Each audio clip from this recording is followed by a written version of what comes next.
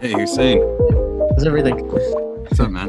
Good, good. How I are was, you? I was just about to message you to let you know Oh, nice. that you're ready to rock. Yes. How you doing? Good, good. How are you? How was your day? Doing well. I just got home from coaching. That was fun as usual.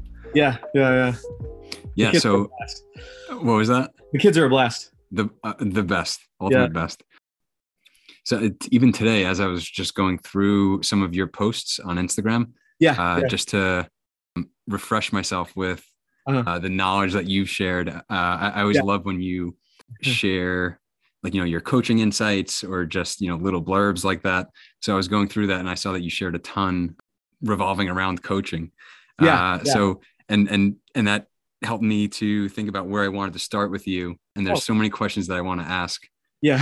And I think a lot of people I'm would super want to ask the excited. same questions, but let me start with just by asking you, how did you, so I'll backtrack a little bit. So for people listening in the future, this is my friend Husain, Dr. Husain Haider. He's one of the more interesting people that I've ever gotten a chance to meet and befriend. Not only is he high character, not only is he high intelligence, he's also highly skilled in everything that he does. One of the nicer guys I met too. So he was kind enough to dedicate some time tonight to allow me to pick his brain. I'm not expecting you to have all the answers. I just love talking with you because you're someone that takes us that your scientific approach, and you also have this really good human connection, and you're really in touch with yourself and the more human side of things. And I love that combination. That's where my brain goes all the time. I appreciate it. Thank you so much. I'm so happy and honored to be here and talk to you about So now tell me, how did you get into medicine? Were you always a kid that was interested in science?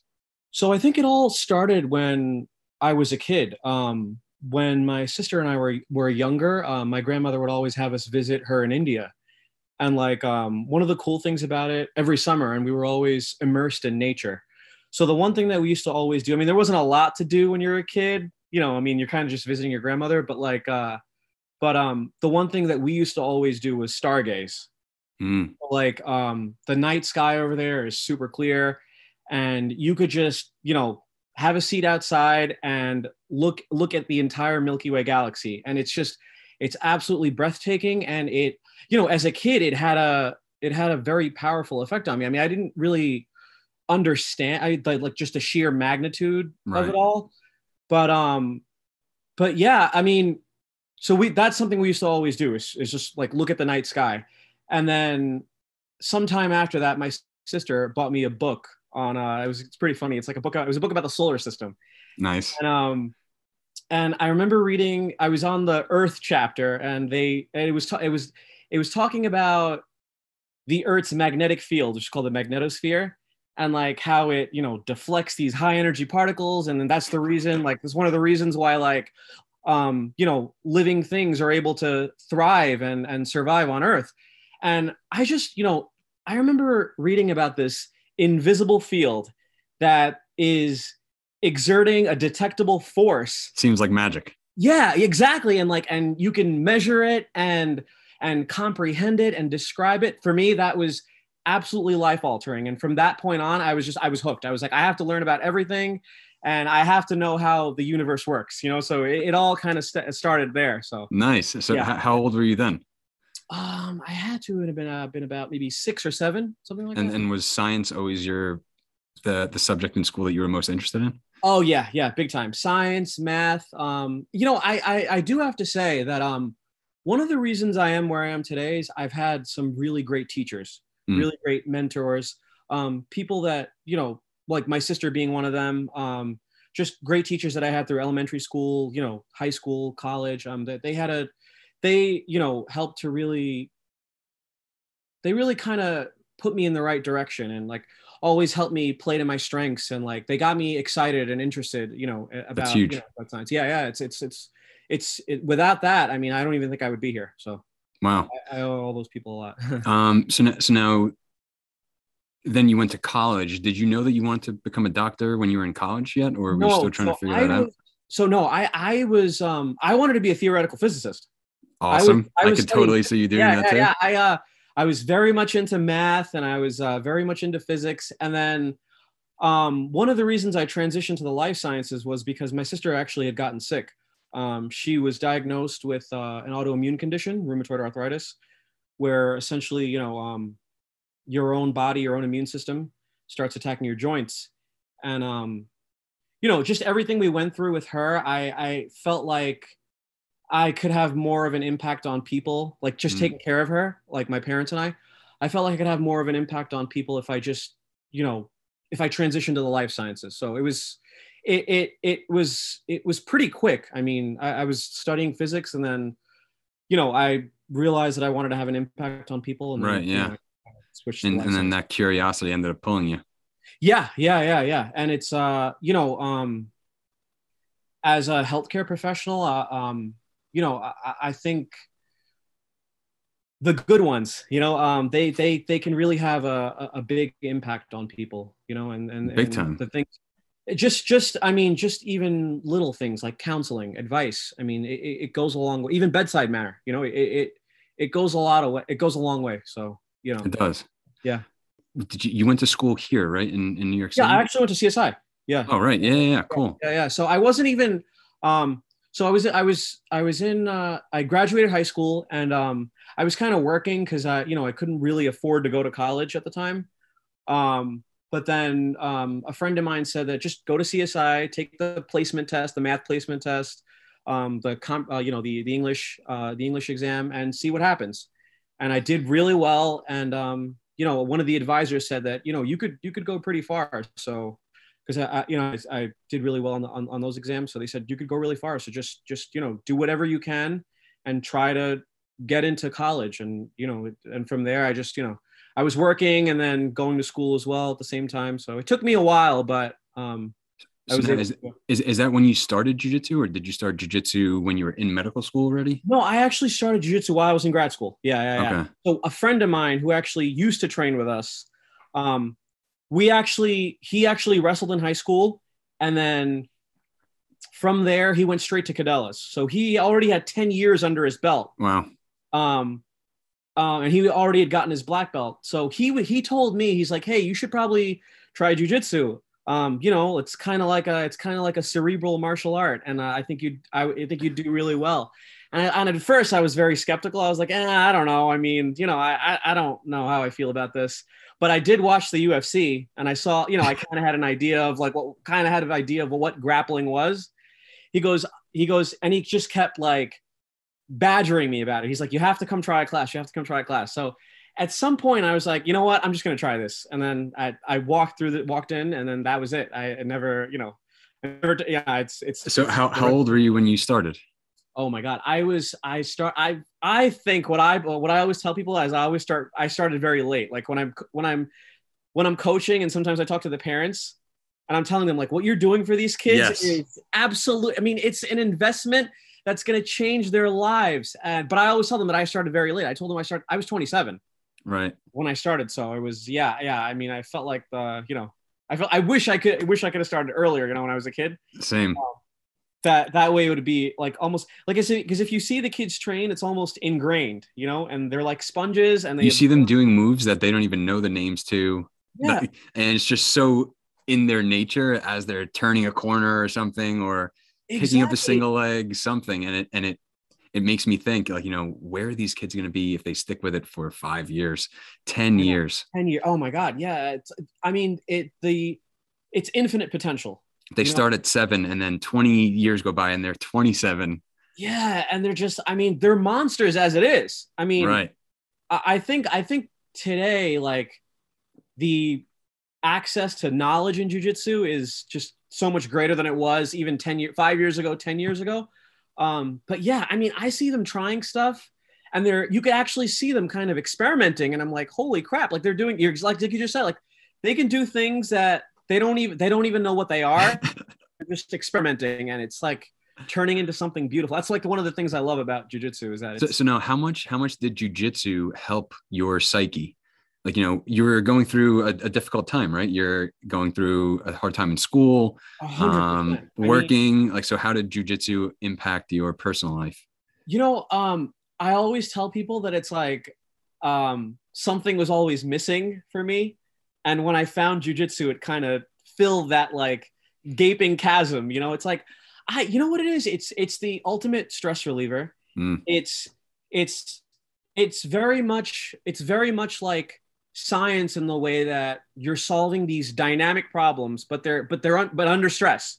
You know, and like you have to almost solve the problems that your opponent presents to you quicker than the problems that you could present, you know, you present to them. Yeah, for me, it's a stress reliever. It helps me. I just, after I train, I feel very zen, you know, and I feel very introspective as well. Like I go back, I think about the potential mistakes that I made, what I could have done, but it also just helps me relax. I mean, I would say for my mental health, it's probably been one of the most, you know, beneficial. I could definitely agree. Yeah. I even notice in myself as I'm driving home. Yeah. If someone beeps at me, I don't care. There's no Yeah. care in the world. You could beep at me, you could scream at me, a light could turn green and I don't catch it for a second. You honk your horn. Typically I would get pissed off, but yeah, I'm unbudgeable at that point. Yeah, it's amazing. I mean, the benefits are endless. I mean, it's not even just about self-defense. I mean, I think it makes you a better person. I think it makes you can handle, you know, the life's adversities, you know. I mean That's much better than you would. And I was gonna say that's one of the things that I love about martial arts and jiu-jitsu in particular, Yeah. The most. And I don't know if everyone views their practice like that, or, you know, Yeah. I'm sure some people treat it as a sport or just as a workout, but Right. I know that you in particular, you take this philosophical approach. And anytime I see you share thoughts on that, or I just hear you talk about it, I absolutely love it, because to me, it's almost like the code that I live by, where it gives me a framework to a degree to live by. I don't know about you, but even when, like, you know, a few of the tips or things that Jimmy would teach me when I first started, like, you know, he would just tell me certain unspoken, not rules, but just like, you know, unspoken things that just to be aware of. And over time, you start to see how that creates the character of the building and the gym, and then the group of people that end up hanging out there all the time. And then that influences you as an individual, and it's truly empowering. Absolutely. I mean, it's a camaraderie. It's a brotherhood. And I mean, even in jiu-jitsu, I've had plenty of mentors. I mean, it's just the little things, like you said, it's like the little advice, what you could do here, what you could do there. I mean, what to be aware of, you know, things like that. I really try to implement that in my teachings as well. Like when I'm teaching the kids, what I want them to, I almost kind of like want them to think of it. And this is kind of how I think about jiu-jitsu, almost like a series of paradigms, you know? It's like almost kind of like a logical framework that you're working with. It's a set of parameters, and it gives you a sense of where you are and what high percentage decisions you can make. And it kind of almost gives you it's like a set of guidelines, you know? And from there, that's when the art aspect comes in. Because like once you're working within those parameters and you know what to do and what not to do, it's all about creativity. You can do whatever you want.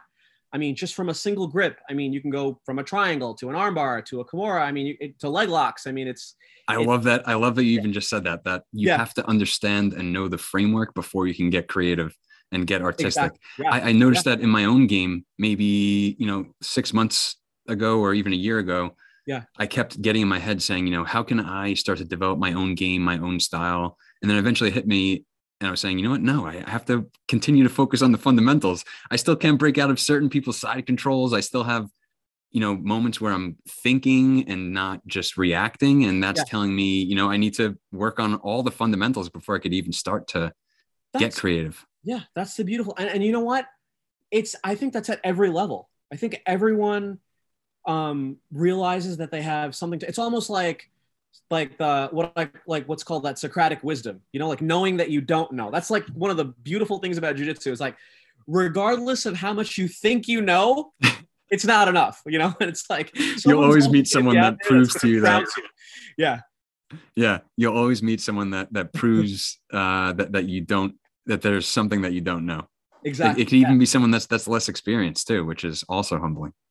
Absolutely. I mean, like I'll look at the kids do something, you know, and I'm like, how did that little guy get that grip? And then how did he enter into that? And I was like, you know, I'll think about it, and it's like it has me just contemplating jujitsu for hours, you know, like I'll zone out and like I'll be thinking about just just Different jujitsu options. nonstop. Yeah. One of the and anytime I think about martial arts and jujitsu like this, in the framework that you just said, where first you have to solidify your foundation, and then you could start to express creatively, which Yeah. is Yeah. the most interesting thing to me because I'm a huge fan of Bruce Lee. And Bruce Lee is the guy that made me realize that martial arts is an art.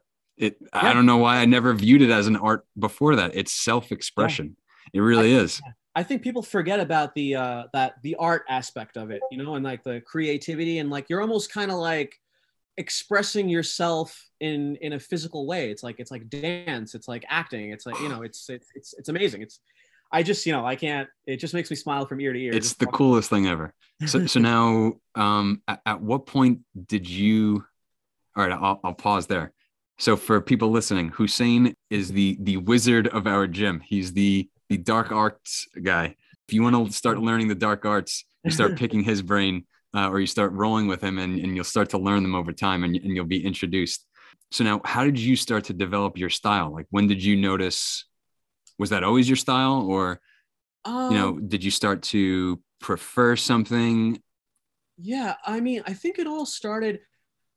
So in the beginning, I was kind of the first year at white belt, I was kind of just learning how to play defense. You know, like how can I survive and not, because I think defense is really the foundation. Like once you're comfortable in defending yourself, then you're gonna be more inclined to take risks.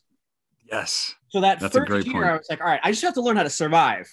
And once I learn how to do that, from that point on, I can kind of like start to develop my own game.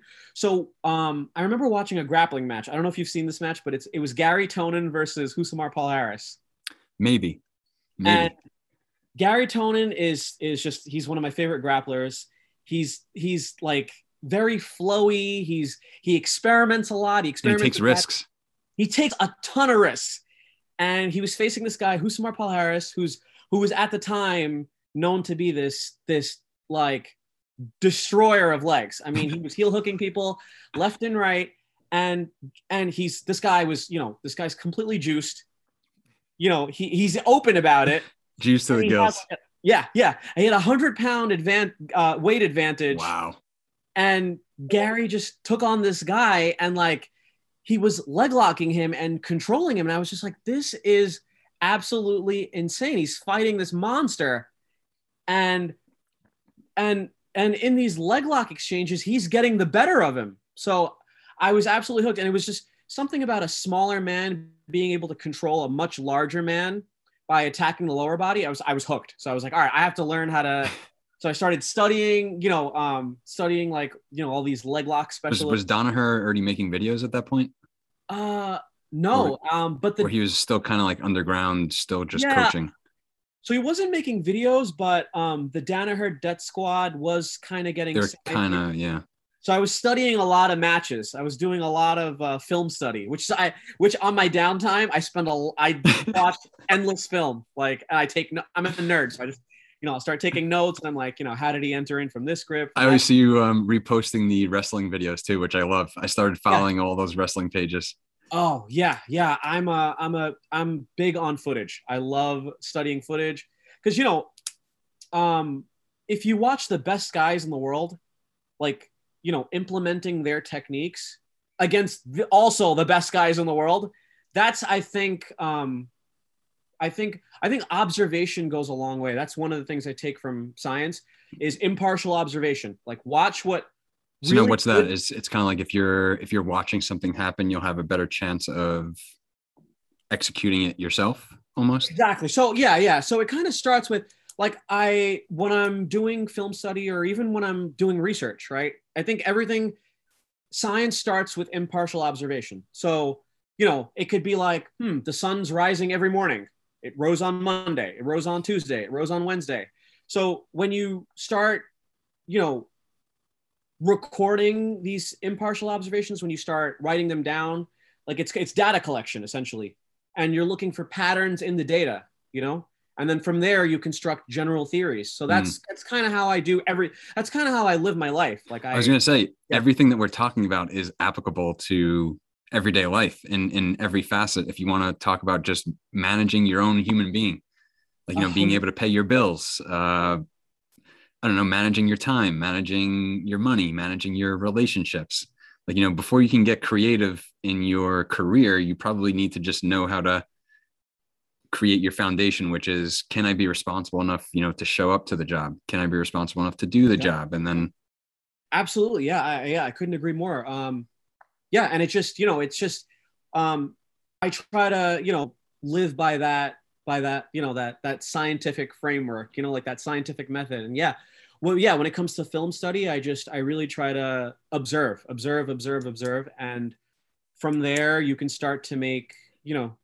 So now how do you have like a process, even just in general, when it comes to, you know, managing your work, or even when you were in school and you were managing school, work, jiu-jitsu and everything, like, you know, do you have your own reflective process? Do you journal? Do you meditate? Do you take some time just to sit and think by yourself?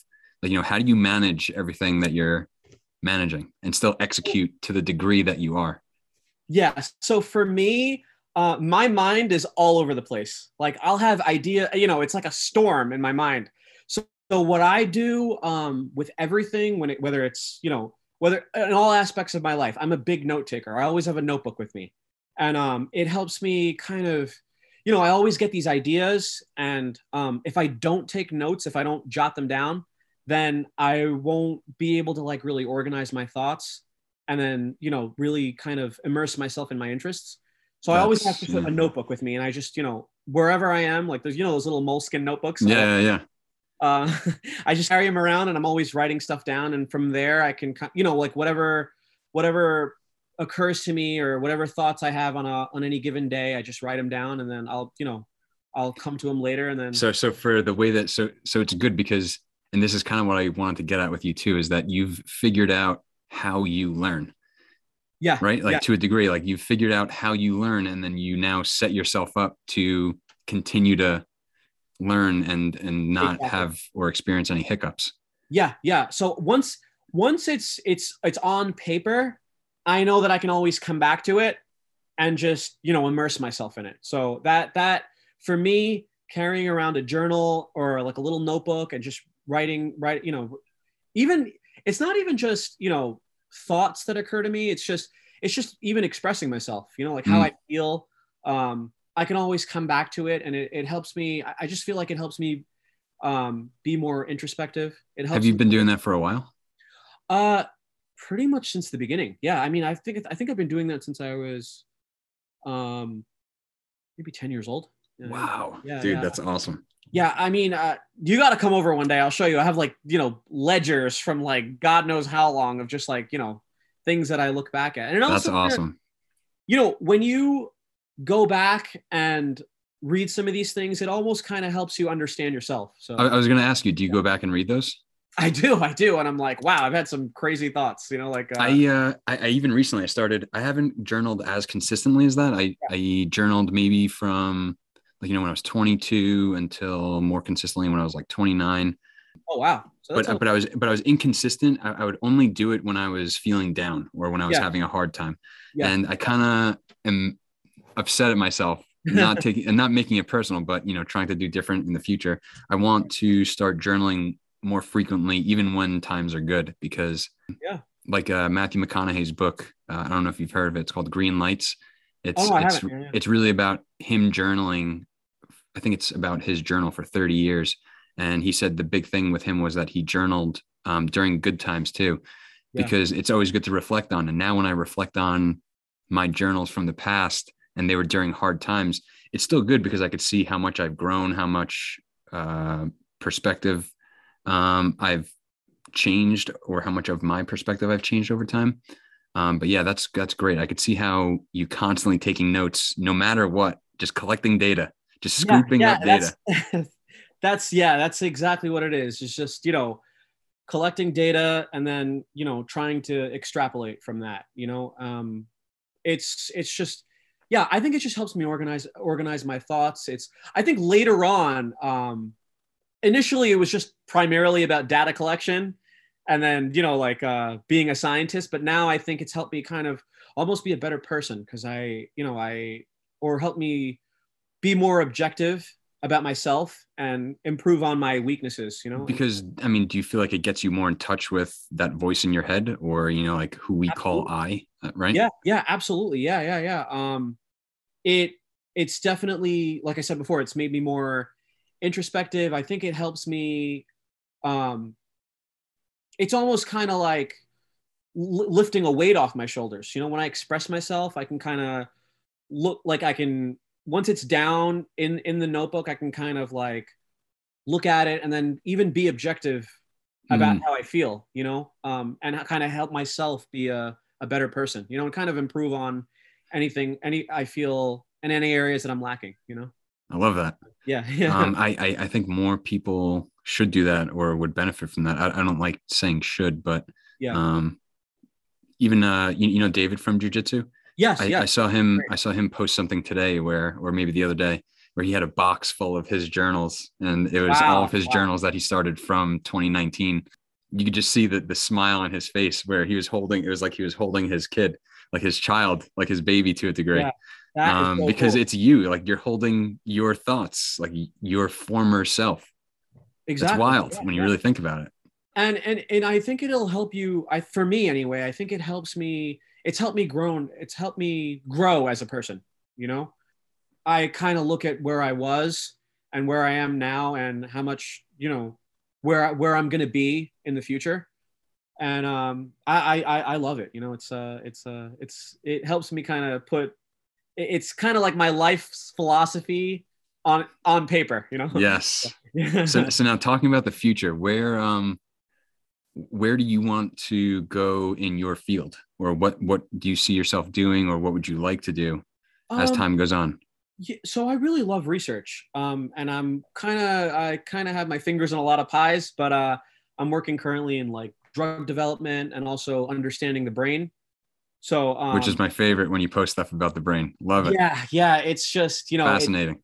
it's just something that I mean, to me, it's the most complex system in the universe, and people like to say that they're experts on the brain, but they're really not because we don't really understand it. Right. So yeah, I mean, I definitely see myself kind of just gravitating more towards research because right now I'm Nice. kind of in the early stages, so I'm still early on in my career, but I definitely want to, because I think basic research has the greatest impact. I mean, if you look at um all the Nobel Prize winners, right, in medicine, physiology, physics, it all kind of the ideas and the papers or whatever you want to call it, the areas of interest all kind of are rooted in basic science. Mm, Like how does this work? How does that work? How can I describe this at a fundamental level? And from there, I mean, none of these guys want Nobel prizes. It's just something they're passionate about, right. and that's just kind of the end result. And that's never my goal either. I just want to pursue my Your curiosities. yeah, exactly, yeah. And that's something that's always interested me about you too, is that I don't really know where I'm going in my life, and that scares people when I say that. But Yeah, it's almost like a good thing. I view it as like a humbling thing, because I would think that I would be naive to think that I know exactly where I'm going to go over the next 5 years. I know that now when I'm looking back in my life, I see where I went, and it makes sense because I'm now more in touch with my curiosities and what drives me. It makes sense that I'm here now, and I think that if I continue to follow those curiosities, like you are yourself, I think we'll end up living fulfilling lives. absolutely. That's just kind of like curiosity is like the impetus for everything I do. I just kind of let my curiosity take me wherever I need, wherever I end up. So That's the thing. That's Yeah. really it. Yeah. And and you're right. You're right. It's kind of scary at first because you don't know where you're going to end up. And, there's no certainty, but that's just the human condition. I've just accepted that as the human condition. And, but curiosity is the thing that takes you to your deepest passions and Oh, the purest source of inquiry in your life. So that's the one thing that you have to follow. you have to. That's the one. Yeah. That's the beacon. I keep telling people that, and I keep trying to tell myself that. Like, my curiosity is the beacon. If I'm curious about something, I need to continue to sniff it out and sift through things, because even if it's the wrong answer, at least it's one step closer to the right one. Absolutely. Yeah. And that's something, even working as an educator, I didn't really so much care about teaching the material. Of course I did. Yeah. But if I could get a kid to be curious, that was the most important thing to me. Because then when I would get a kid curious, or just, maybe ask a question, make a statement that might melt their brain quickly, you see that they continue to think about that stuff on their own after class. And they go home and they'll look up a YouTube video, and they come in the next day and, talk to me about the YouTube video that they watched based on that one question that I had. And you start to see this little seed planted, and then something start to grow. And then wondering where that's going to go is amazing. It's just, it's amazing to think about. And like I said, it goes back to that book about the solar system, and it's talking about yes, and it's just that it's that one page that can change your entire life. It'd be absolutely life altering. So yeah, it's just, it all kind of stems from that, it's just that little, like you said, it's like the little seed. You just point them in that direction and then just let them flourish. And it's amazing. If you don't mind me asking, what made you want to be a teacher? In college, I didn't know what I wanted to major in. And then I took a social psychology class in my junior year after I finished all of my gen ed requirements. And I couldn't believe that this was actually a subject that I could major in. Like psychology, like, I could actually change the way that my mind thinks. I'm not stuck with this mindset for the rest of my life. So that was really eye-opening for me. And then after that, I immediately chose my major to be psychology. Throughout my major, I ended up getting an internship at the Grace Foundation, which is an autism service provider. I loved working with that population. I got really involved with them. And then at that point, I had 5 different jobs. I was becoming an EMT. I was working in a restaurant. I was working at a funeral home. Probably a couple other things. And then I knew that I needed to pick one. I wasn't sure if I was going to become a firefighter or go the education route. And then I said, I love working with this population. I didn't think that I ever liked teaching in a school setting, because I absolutely hated school. But I realized that school and learning are 2 different things. Right. And I was teaching these kids with autism. I wasn't teaching them math or science, but I was teaching them social skills, life skills, interpersonal skills. So I that's when it kind of clicked for me that I love teaching. I love learning. And I kept following that curiosity. I loved human behavior. So that's when I became a para in public schools. And then I became a special education teacher. And I fell in love with it even more. It was super uncomfortable to talk in front of a class, and especially teenagers in high school, because they look to pick you apart in any which way possible. If if a kid's like, my chest hair was hanging out of my shirt one day, and kids were pointing that out and laughing at me, and so that was a whole set of different challenges. But the learning aspect and the inspiring aspect and the planting seed aspect is my favorite thing in the world. That is so cool. And that's kind of why I wanted to start this podcast. Even someone asked me the other day, like, why did you start it? And a couple of people have asked me, but I don't really have an answer. I just love conversation. And I think that people learn through conversation and following curiosities.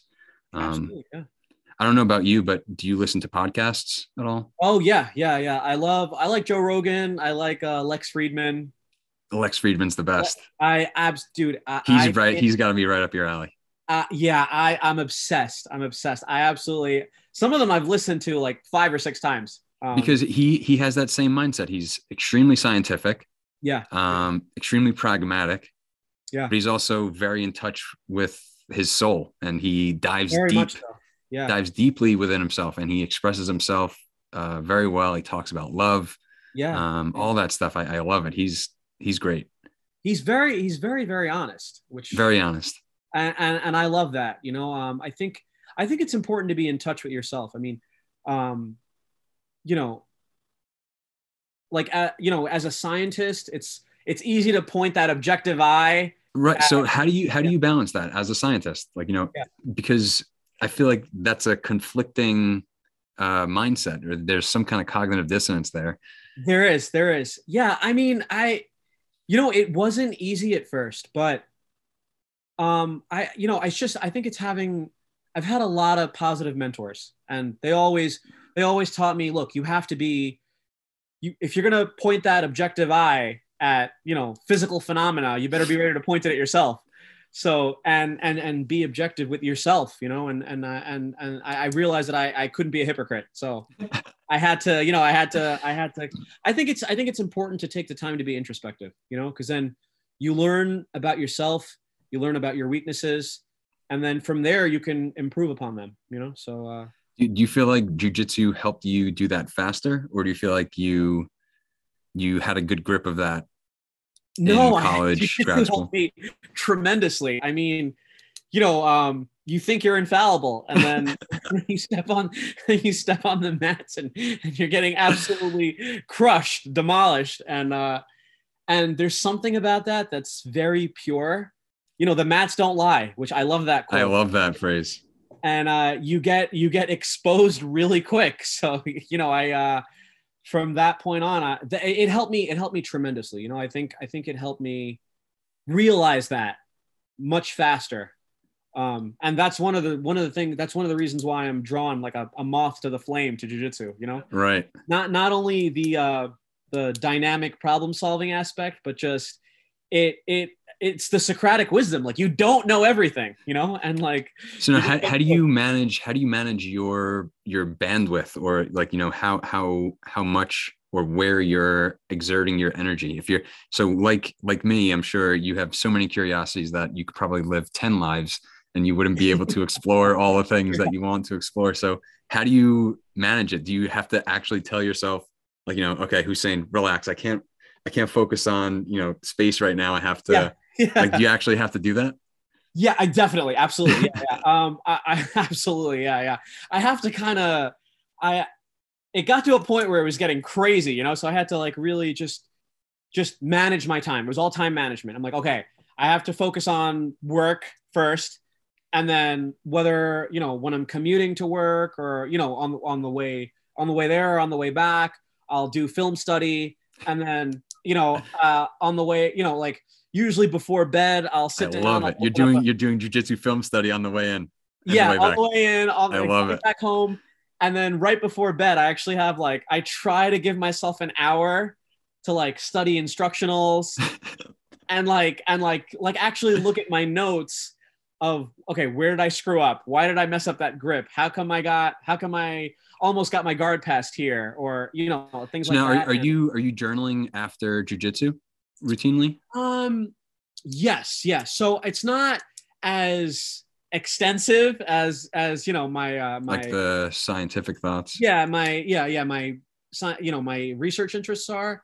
But I will jot something down, like, okay, so you almost got, like, I'll put the position, what type of situation I was in, what grips I had, which ones were available to me, and like something that I was curious about, like what options I could have, what high percentage decisions could I have made, and why the eventuality that took place happened. Like, why did that happen?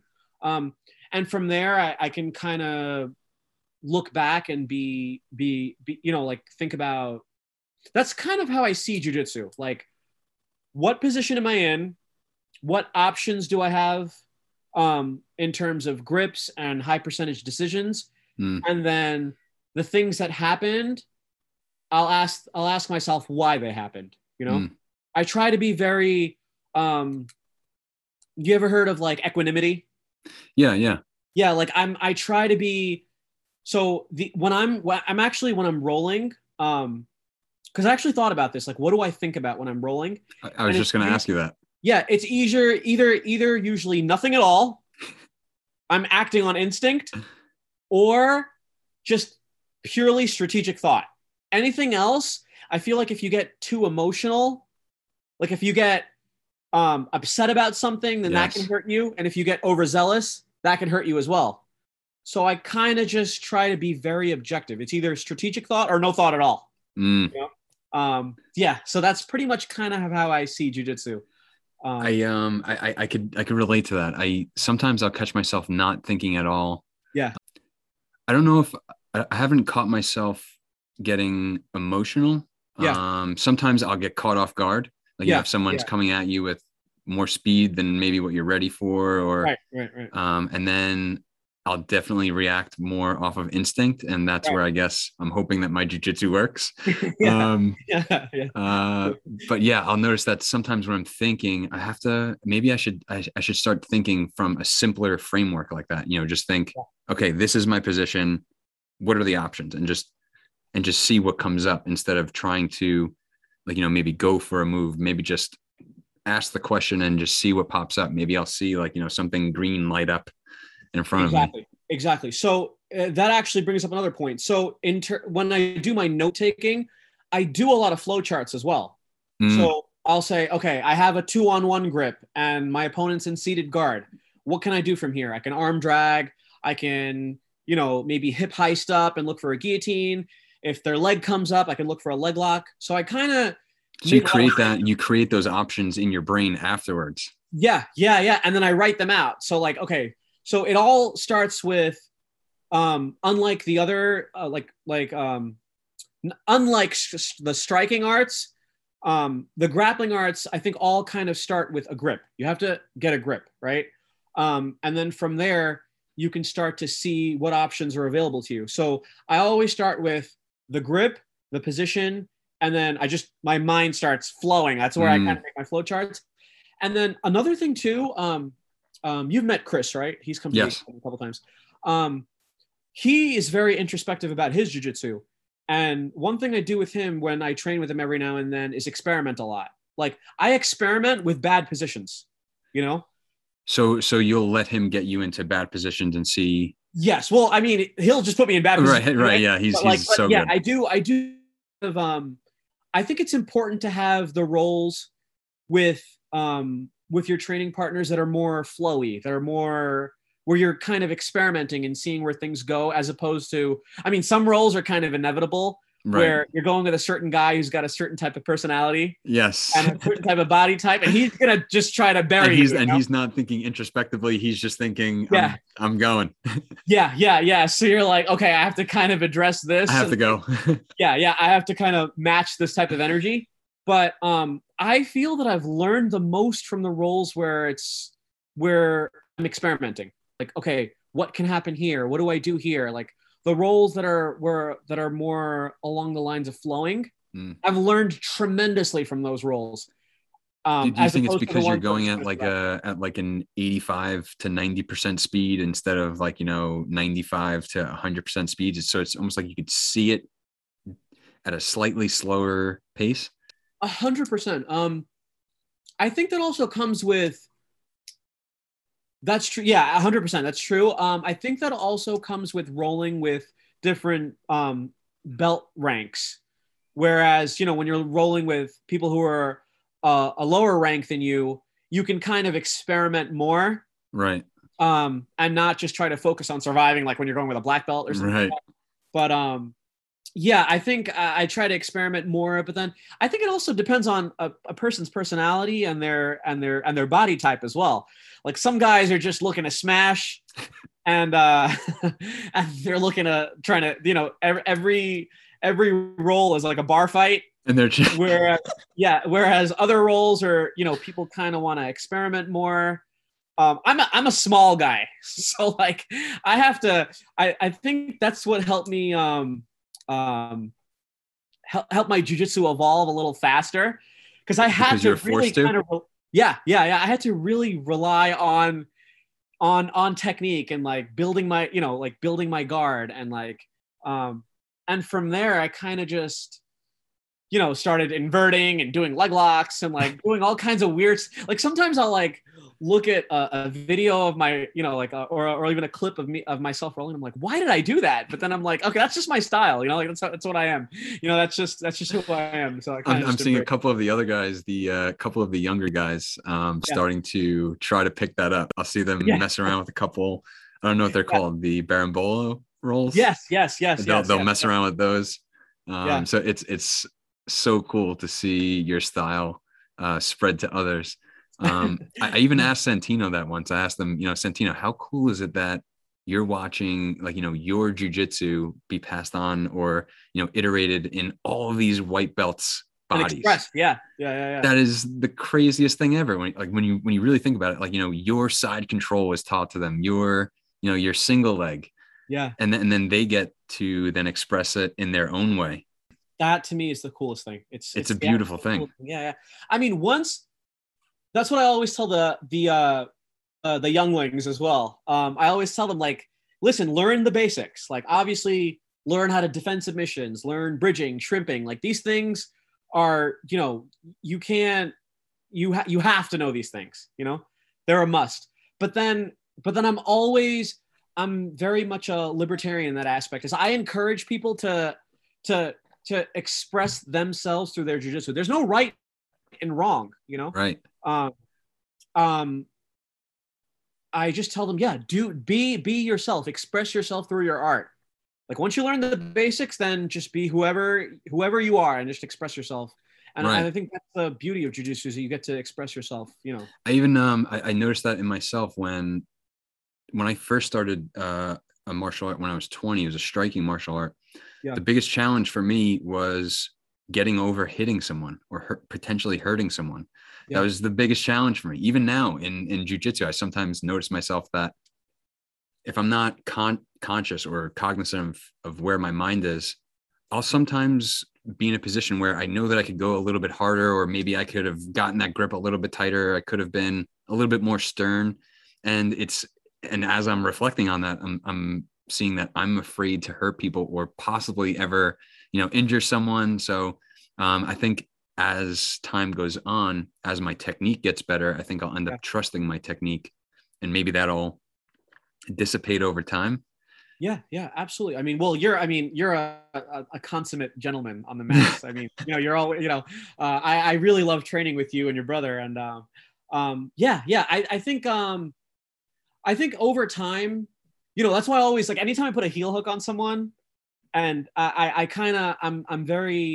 apprehensive, because I'm like, okay, how far do they want to go? It's a lot going through your mind at once. It's a lot. But then like you said, you don't want to hurt your training partner. So I have this thing where, if I know that I have a very tight wedge and I know that they can't escape, I'm not going to crank it. I'd rather my training partner escape than potentially get hurt, and like be out. And then that's it. Would you say that that's when it turns more into like the flow roll, when both people are on that same page?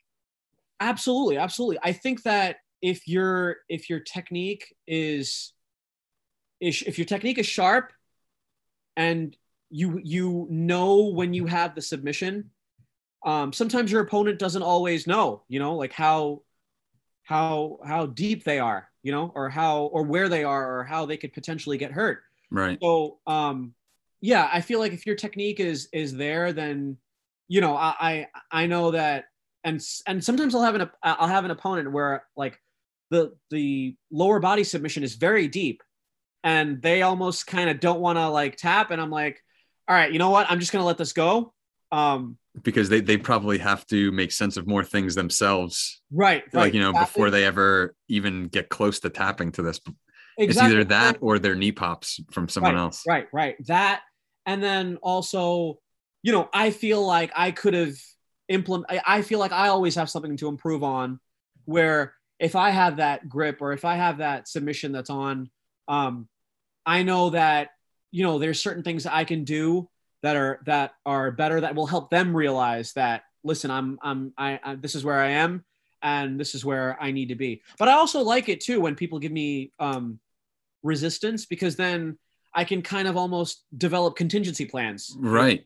Yeah. And that's huge for having trust in your training partners, or at least like, who you're training with. 100%. Yeah. That's a big deal. Yeah, absolutely. Yeah, I think most of the guys are pretty good. Most of the guys are great. Yeah. Yeah, I think I really enjoy training with Our gym is great because you could pretty much roll with almost anyone and you'll get a good vibe. And excellent vibe. Yeah.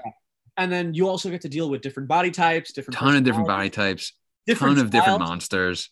Yeah. I love dealing with training with all the different types of personalities. I love watching you in particular roll with the wrestlers. I see like the wrestler and you come alive. Yeah. And then, but also how the jiu-jitsu matches to wrestling. Right. Yeah. So what I like to do is, for me, it's a chess match. For me, jiu-jitsu is human body chess. And like, I love the stand-up aspect, like I didn't wrestle in high school, but I just was able to pick up, just by wrestling with wrestlers.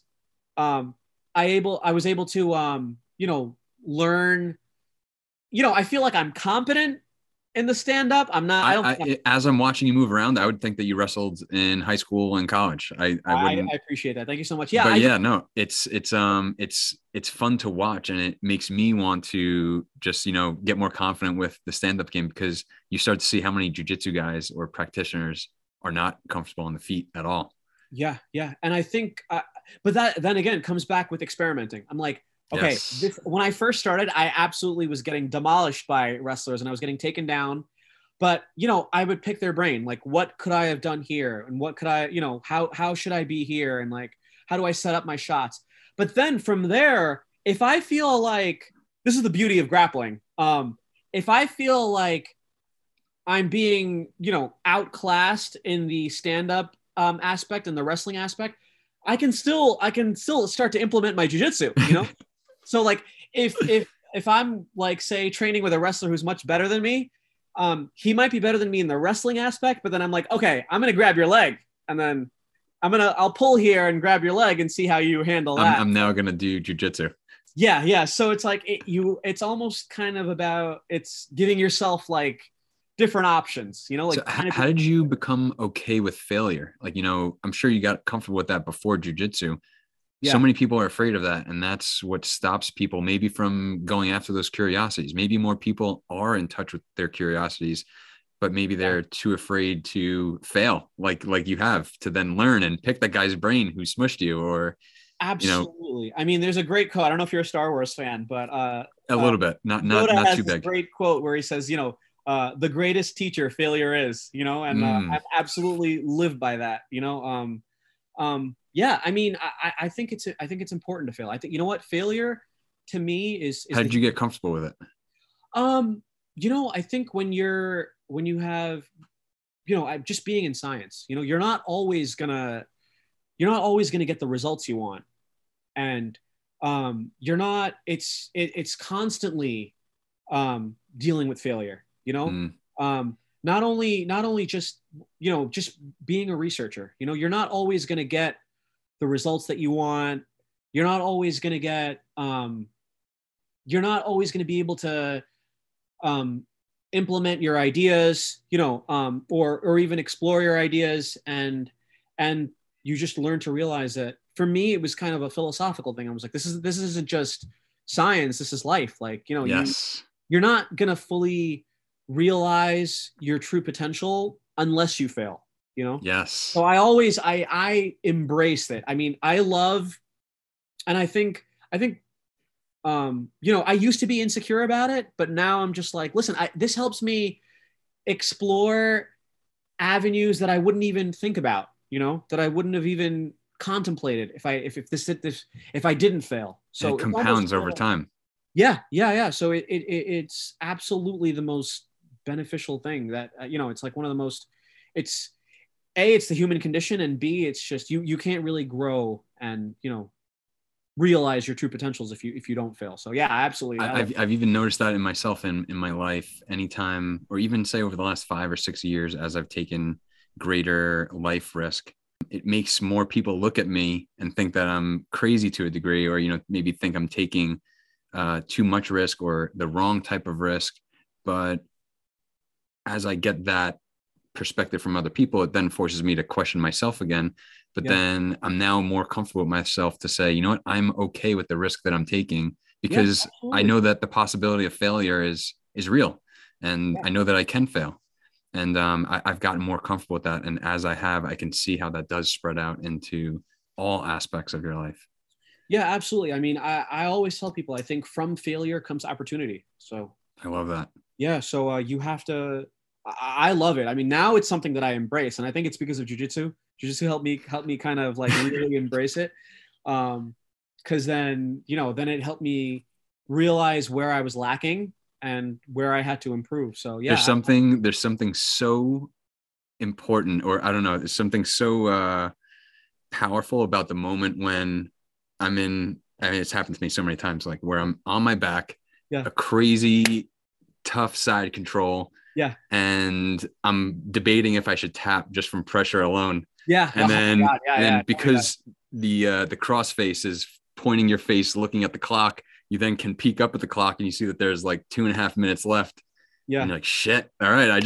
It absolutely sucks. I got to dig deep in this moment. I'm either going to tap, or I'm going to dig deep and just see what I'm made of. And I'm going to fail for the next 2.5 minutes and just see where I can go from there. But I don't think that there's anything like that really puts that failure in your face.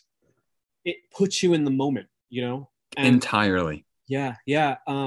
That's one of the beautiful things about jiu-jitsu is it puts you in the moment.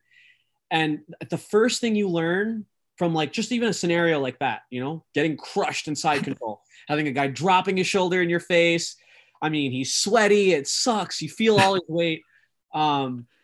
First, you learn to deal with adversity. And then after that, once you learn how to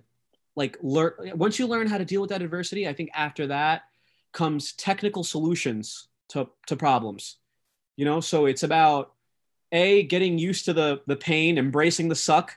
And then from there, okay, like I'm in this position right now. I need to focus on technical solutions, and that's how I think I really approach life. Anytime I was gonna say that's so apropos to life. Yeah. Learn how to deal with adversity, and then how can I solve this problem, and get myself out of here, So I think, dude, I love that. Yeah, it's jiu-jitsu is like philosophy. I mean, it really is. Realize when you're telling someone who doesn't train, but I think when they do train, they realize that, like, okay, they start to get it. Yeah, this is more than just arm bars and flying submissions. This is a metaphor for the human condition. I love it. I have one more question before we go, and it's a question that I've asked, I think, almost every podcast guest so far, and you're probably the perfect person to ask this question. It's a random question. Yeah. Do you believe in aliens?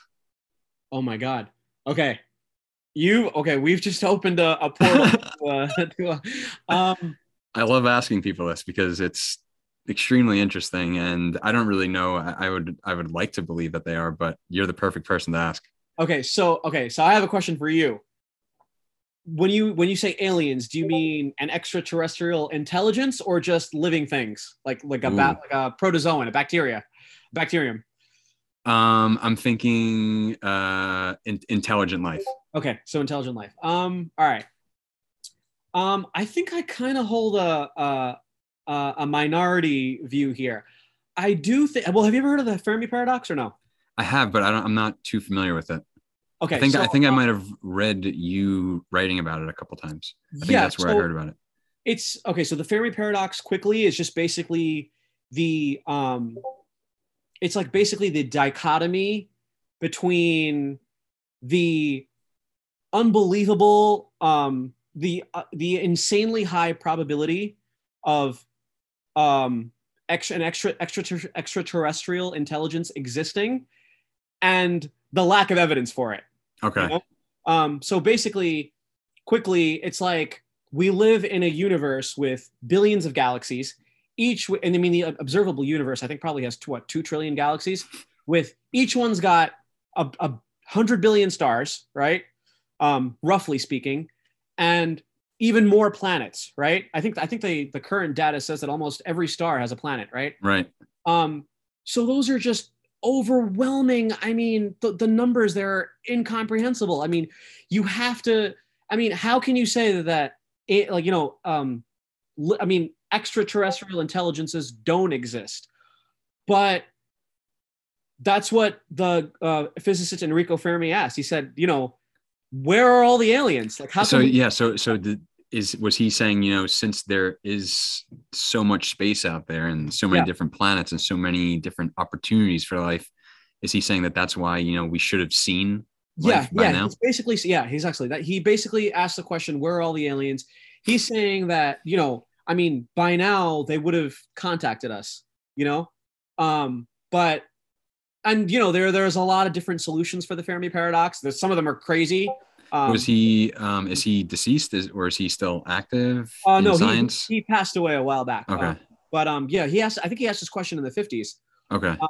But here's my take on it.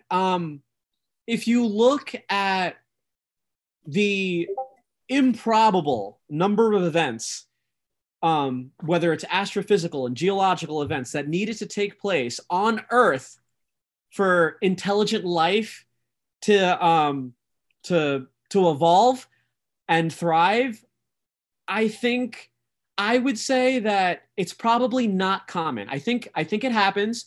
I think there are probably extraterrestrial intelligences out there, but I don't think it's common. Like, my Not as view, common as what we think. yeah. I mean, I don't think it's I don't think it's as common as like as people think, like all crop circles and like Right. being visited by UFOs and things like that.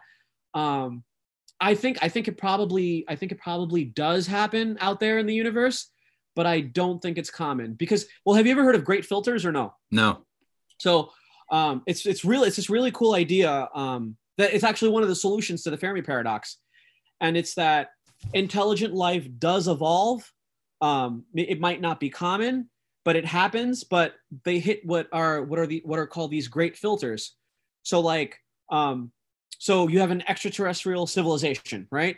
And it's an intelligent civilization, and they'll just encounter a great filter, which is they destroy themselves, right? Nuclear catastrophe or some sort of cataclysmic event or something. Yes, exactly. Exactly, a cataclysmic event where they get hit by an asteroid, they get wiped out, or artificial intelligence. They create an artificial intelligence, and it sounds very sci-fi, but I love it. But it ends up destroying them, and I think I kind of I like to think along those lines. I don't think that every intelligent civilization hits great filters. I hope we're past all of them, and that that now the sky is essentially the limit for us. But or yeah, even resources as well, like running out of resources, things like that. But I hope we're past them. But yeah, I do think that they're out there, but I don't think it's commonplace. Yeah, it broke my heart recently when Elon Musk said he doesn't think that there are aliens. Really? And Really? yeah, I'm pretty sure that's what he said. I'm pretty sure he said he doesn't think that there are aliens. He just thinks, I think I guess, is familiar with the Fermi's paradox. Was it Fermi paradox? Fermi's paradox. Yeah. And I think he was saying, if they were out there, if there was intelligence out there, I think we would have seen it by now. He goes, especially me. Yeah, exactly. Well, yeah. That's why I kind of like think along those lines, but it's just, I mean, if you just think about the sheer, I mean the numbers that are at play here. I mean, it's just, it's hard for me to say absolutely not. Right. I don't think it's commonplace, but I can't say that because I mean, just the sheer magnitude. I mean, just the number of. Imagine what would happen if we would find out that there are aliens. I think about that sometimes too. Like, if us on Earth found out that there were aliens and that we were visited by them, I think that would, I don't know if it would be good. I think it would, even if they weren't a threat to us, even if they just visited us, I think that would mess up people's minds. And like, I feel like that it would get I agree. twisted. I agree. I think it would definitely be probably the greatest discovery in human history ever. I think it would change the way, it would change the way we see ourselves. I mean, it would I think it would. essential impact. But I also would love it. It would be the coolest thing ever, right? I would be if, willing to see what happened. yeah, I mean, if there is an intelligent civilization that's capable of interstellar travel, I mean, first thing I would ask is like, what is your physics like? Like that's like, tell me what you've learned. But yeah, no, I think that would be the absolute coolest thing, coolest and scariest. It kind of reminds me of this quote that I actually read earlier today by I think it was Arthur C. Clarke who said this. Don't quote me on this, but he said, there are two possibilities. Either, there is intelligent life out there, or there isn't. Both are equally terrifying. If there isn't, then think about the responsibility that it puts on us as a species. Just like you said, terrifying. Yeah, I mean, like it would, if we were to be the only intelligent civilization in the entire universe, I mean, that would have an existential impact. Holy shit, man. I mean, like, think about all the stupid squabbles that we get into. And we're the only living thing in the universe that's curious and is able to look out into the stars. Like, I mean, it just puts a tremendous responsibility on us. I think I love that. You're going to send my mind into spirals for hours now. I love that. But yeah.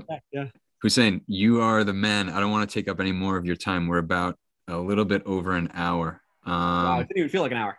Yeah, no, it didn't. It flew by. This was a ton of fun, and I'll probably be asking you to do a couple more of these in the future as more questions pop up. I would absolutely love to, and thank you so much for having me on, Mike. Of course.